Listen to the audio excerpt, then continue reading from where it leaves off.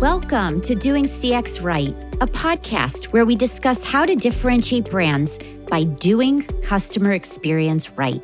I'm your host, Stacy Sherman, an author, award-winning keynote speaker, and mentor passionate to help you humanize business and improve experiences to achieve real results.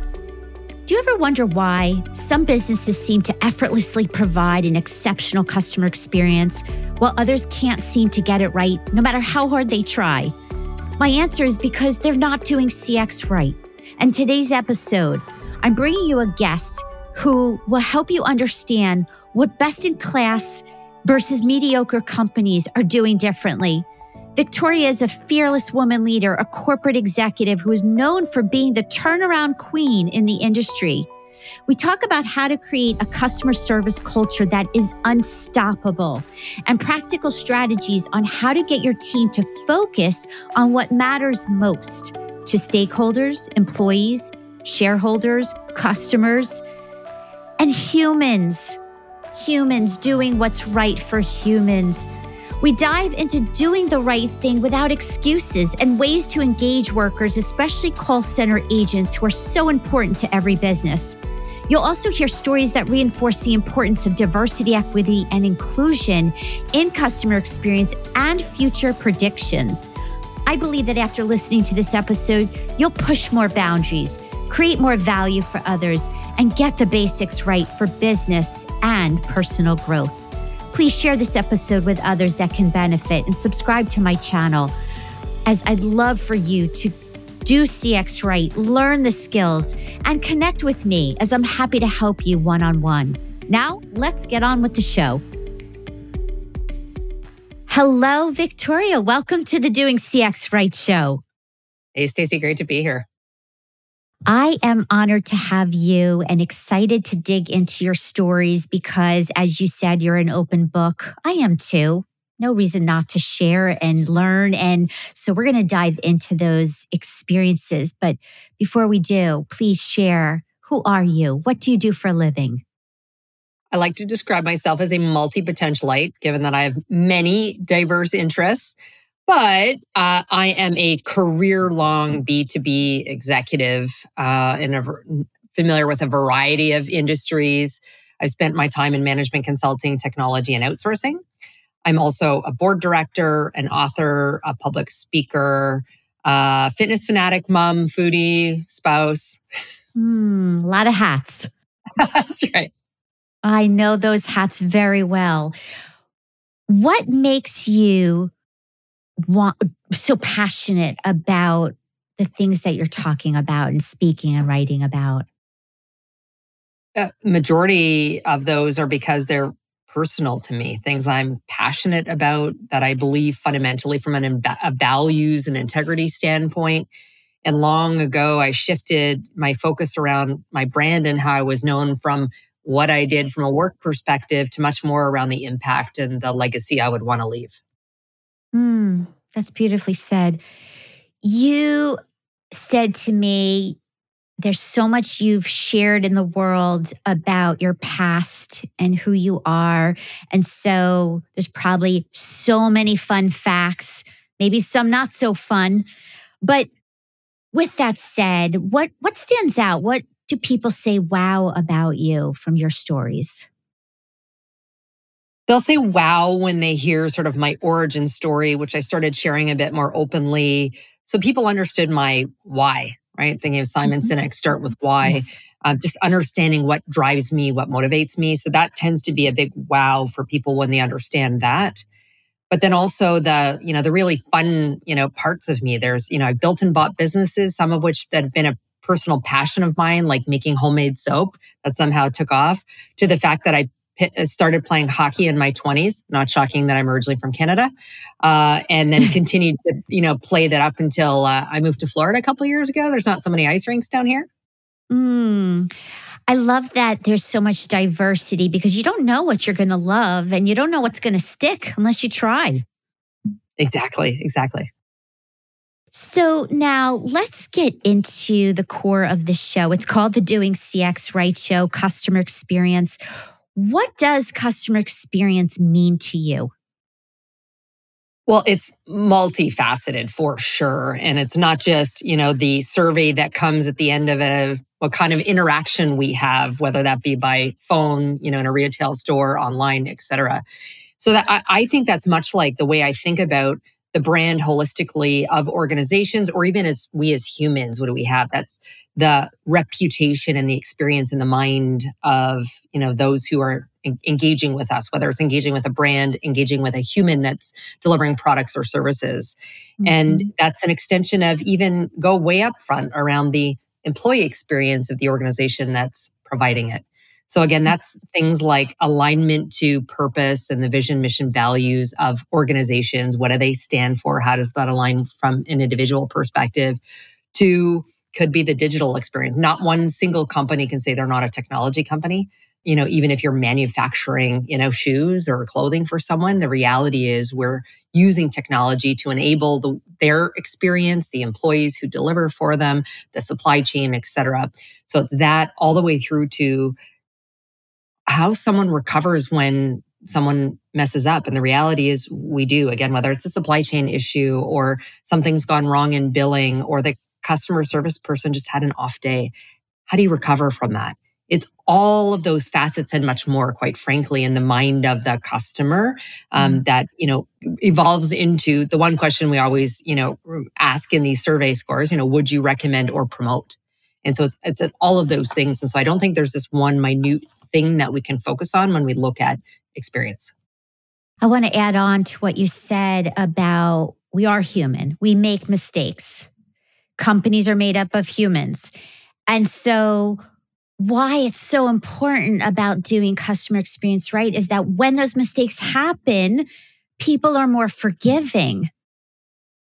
Exactly. And you know what? I actually think I personally have stronger loyalty to companies and people who've made it right, when there was an error. I actually think of some of my closest friends are owners of a restaurant who messed up completely on the first time my husband and I went there for a visit. But the way they recovered, that caused us to have an incredible experience and want to go back. And so we made that like our regular Saturday haunt. And we're now, very good friends and went to their wedding last year.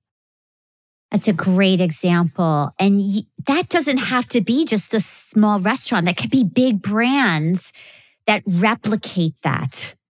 Exactly. And so that's where I think, that it's great. And I understand large organizations, and most of my career has been working for Fortune 500. And so there's policies and procedures that the team members need to follow. And I've also usually led operations and the contact center teams who have scripts and, again, policies or procedures, but giving them the flexibility to react in a very human way to the customer on the other end of the line and their experience to make it right. Because sometimes it's not money. It's not it's not just the refund. It's the apology. It's the explanation. It's those things that are much more meaningful to many, many customers. I love how you're talking about recover, because no company is going to do it right all the time.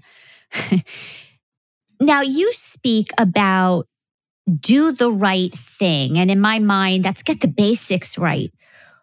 Why is that so hard? This sounds so mundane.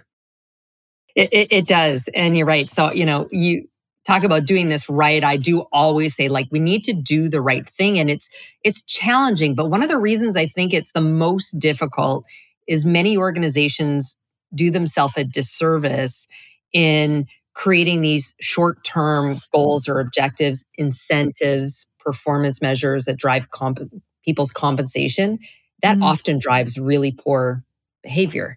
And also very short-term thinking versus the long-term.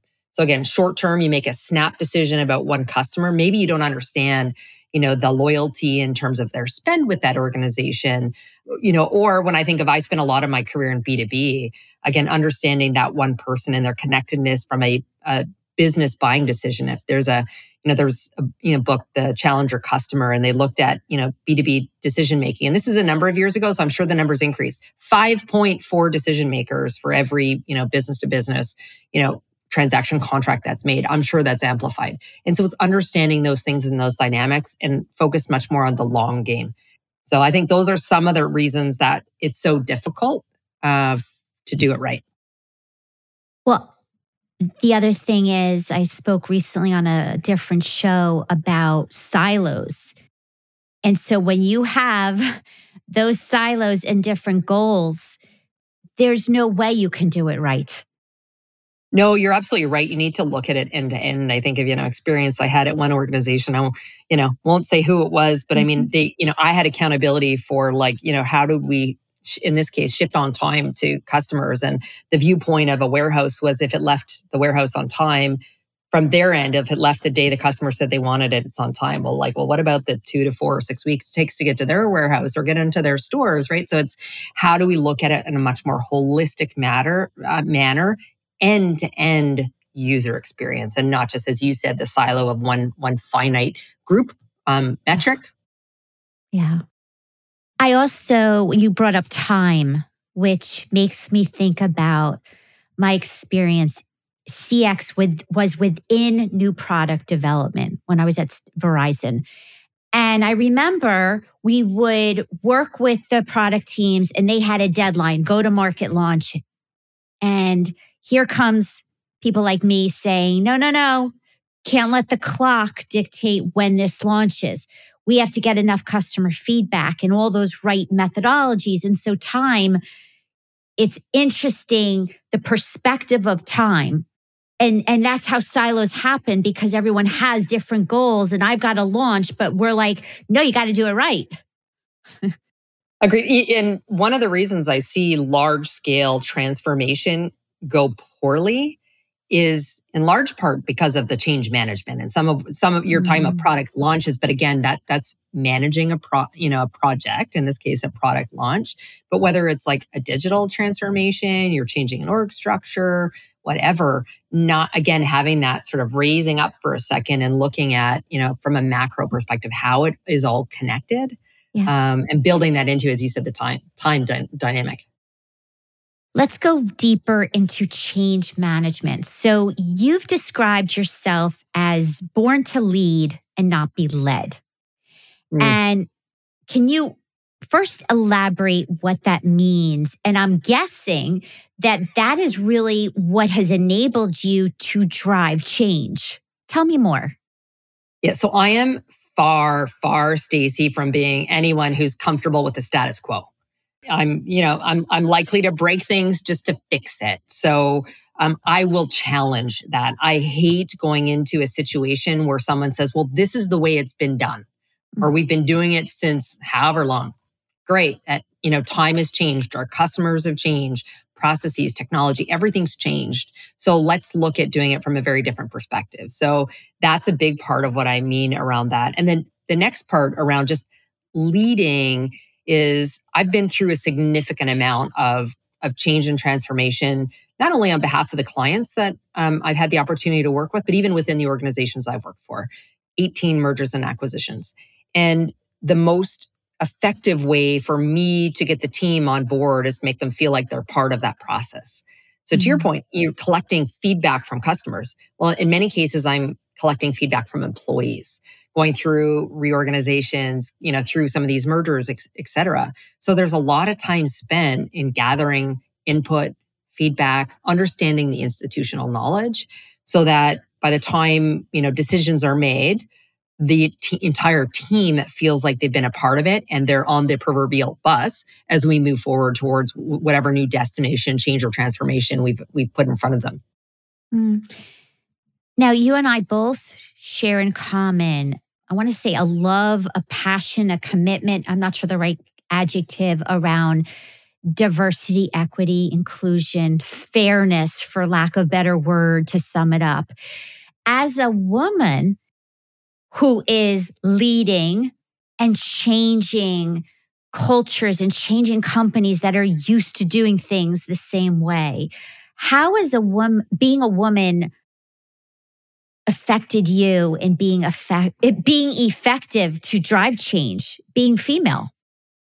Well, some of my passion and advocacy in the world of diversity and inclusion comes from my own lived experience. And so my first executive role as chief operating officer came when I was only 24 years old, a new mother. I was the only woman, the youngest by probably a couple decades around the table, and a member of the LGBT community. And so for me, feeling like I was the only, that's actually where a lot of it started. But also I managed teams, and it was a large outsourcing environment, many of whom were diverse. They were new to the country. They were in between jobs to look at different socioeconomic status. So that's where it really comes from. I also recognize the value that it brought to our organization. I think a lot of companies think that it's I'm not going to say check in the box. It's probably, 10, 15 years ago, but they'll say they know it's the right thing to do. But I still think many companies recognize the cost associated with having a chief diversity officer, having, policies and procedures and additional benefits and those kinds of things. But the reality is it's very good for the business from a top and bottom line perspective as well. Like people who feel like they belong in those environments tend to innovate more and problem solve. They tend to be, because they're more highly engaged, they're more productive. So the reality is it's very good, for business. As a woman, so I've experienced a multitude of times being by far the only woman in the room. Not just a few years ago, I was leading a large piece of strategy for one organization. It was me and 40 men in the room. In my 20s, I showed up with a mask, all business, all the time. I wasn't going to show you that I had emotions, that there was vulnerability, because I didn't want anyone to question me in that room, in particular because I was a woman. So that's changed over time, but that was definitely something that came in part because I was a woman. Oh, I have so much to say to that. Well, let me start with, I had worked for an engineering company. And not only was I trying to shift an engineering mindset to a customer-centric first company, and it took 4 years to really feel like an impact happened. It did.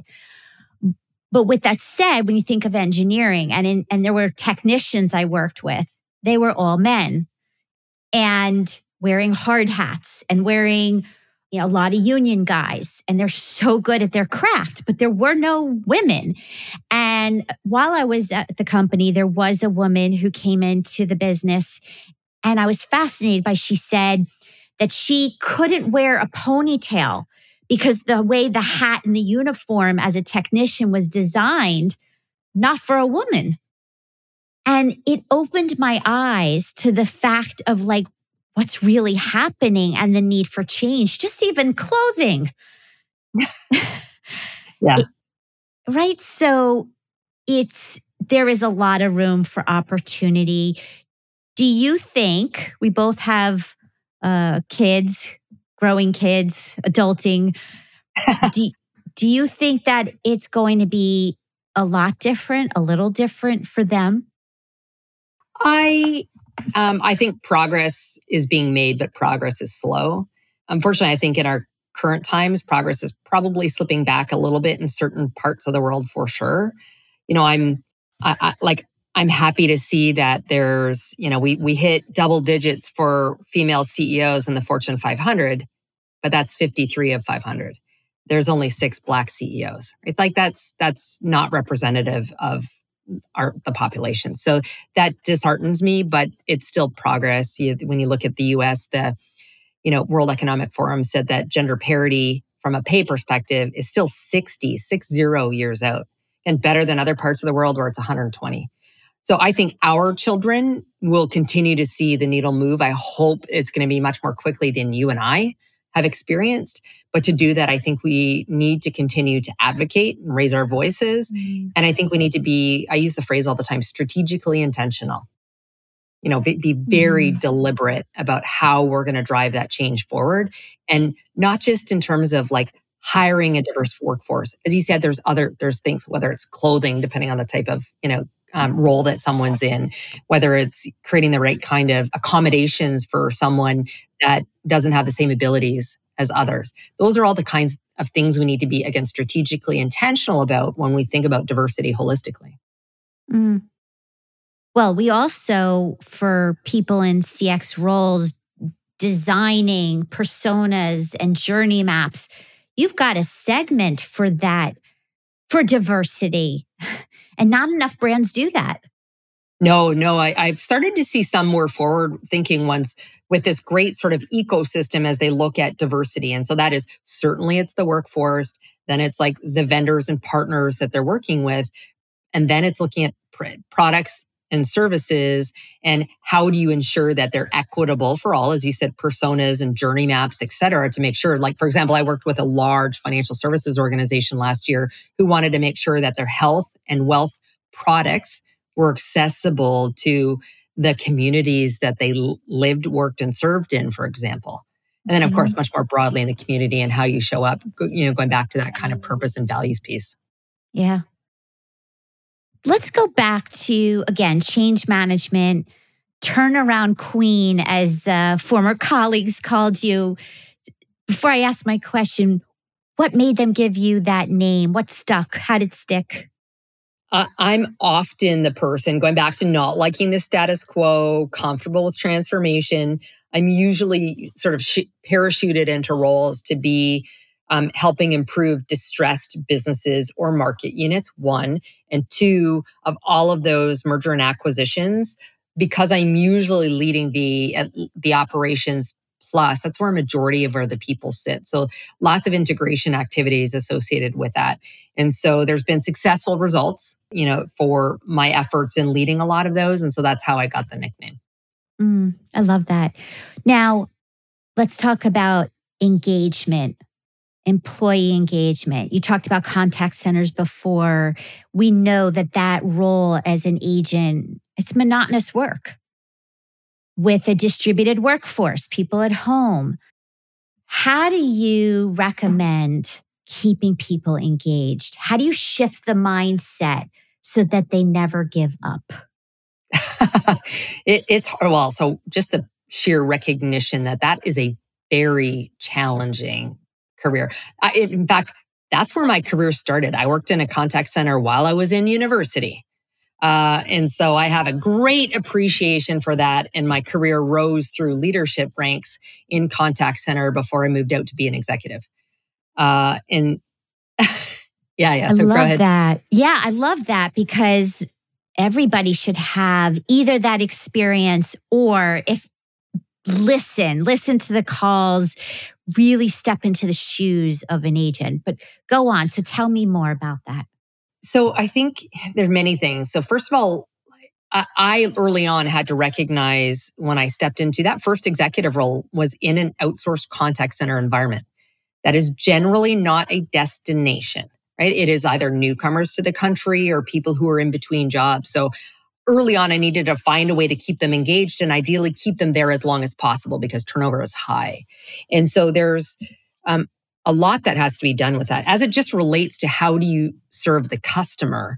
Mm-hmm. So earlier we were talking about that completely scripted approach. It is monotonous. It doesn't allow for the flexibility to even build a rapport with customer that makes them feel like it's a conversation rather than a job in many, many cases. So creating parameters that aren't so narrow and binding, for many of those agents, I think is critically important around being clear around how success is measured.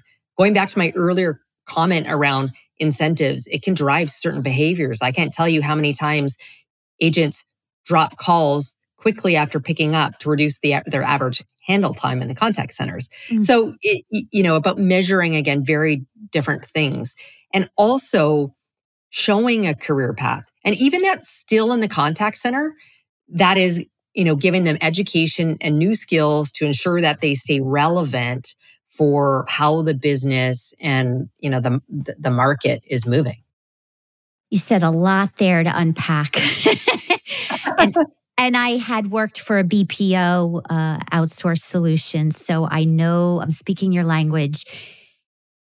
It is a hard role. It is an important role. I remember I was hanging out with salespeople and the agents in one room, and I was fascinated how the salespeople who go solicit business, they never thought about how, when I said frontline, and I was talking about the customer service agents and reps, the salespeople were like, no, we're the front line. And I'm like, you're not the only front line. No. And I saw the light bulbs go off because that's the truth, that they own the customer experience, those agents, just as much as anybody else who's in person or at a retail store they need to get elevated and appreciated more. Oh, for sure. And to the earlier conversation around looking a little bit more holistically when we think about time, I can't tell you, my career, as I said, started contact center in a bank. And I can't tell you how many times the team would be surprised because marketing had launched something, whether it was advertisement or a new product or service, and it hadn't been communicated, or certainly not in enough time to get down to thousands and thousands of contact center agents. Like, that's just one way to be thinking about it, as you said, around front line. And breaking silos, because if the marketing is doing one thing and then the caller says, "Hi, I want that promotion," and the rep is like, "I don't know what you're talking about." That's terrible. And it's real. It happens. All the time. All the time. Yes. Oh, you're hitting a chord. I know it well. Well, as we're getting to the end here, I'm going to ask you a couple final questions. So, leadership. What is the best leadership advice throughout your career that you've received or given to others that stands out? It was a lesson I had to learn for myself as I shared sort of what I thought I needed to do or be, particularly as a woman in business. I realized I actually had, another nickname that's not as great as the turnaround queen. And that was at one point the Iron Maiden. And I showed up all business all the time. I would walk into the boardroom and launch right into our agenda for the day. I needed to learn that it was okay. And this is for men and women, that it was okay to be vulnerable, to show emotion, and really importantly, build true and trusted connection with people. And so I will tell you, Stacy, it wasn't like I'd learned. I became my first manager job was I was the assistant manager of the shoe store I worked at 14. So by the time I was in my mid to late 20s, and I'd had a lot of time as a leader, so I had to undo some things. So I had to get really comfortable with things that didn't make me comfortable, which is talking more about myself, taking a little bit of time to just engage and connect with people. So I would tell new leaders and ones who've been around for a very long time that authenticity and transparency is critical for building trusted relationships with our employees. And I would say to all the executives listening, make sure that you create a psychological, safe environment to do that, because it won't otherwise. Exactly. Speaking of leaders, entrepreneurs, CEOs, if they were in my room right now listening, what is the one takeaway you want them to remember? Oh, wow. Only one, Stacy. That's a difficult question for me. I actually, building off of our last question and topic around leadership, just how critical that is. I think the hustle hard days are over. Employees want more different, customers want more and different. And at the end of the day, I think a lot of that comes down to our roles as leaders around doing the right thing and focused on long-term relationships and outcomes, and setting the right incentive models and compensation for all across the organization, to being really human, heart-centered leaders, and recognizing there's paradox and that exists as I say that. But ultimately doing that drives the right kind of engagement performance from our teams, which then, follow through to our customers. And I love that you said heart-centered leaders, because I'm literally on a mission to bring the heart back to business. And your stories of learning how to bring your heart to business, and that it being okay. And it's only going to get even more complicated as the robots merge with us. So that's another episode, another day. Well, my favorite question to close this out. If you could go back in time to your 20-year-old self, based on what you know now that you didn't know then, what would you tell younger Victoria?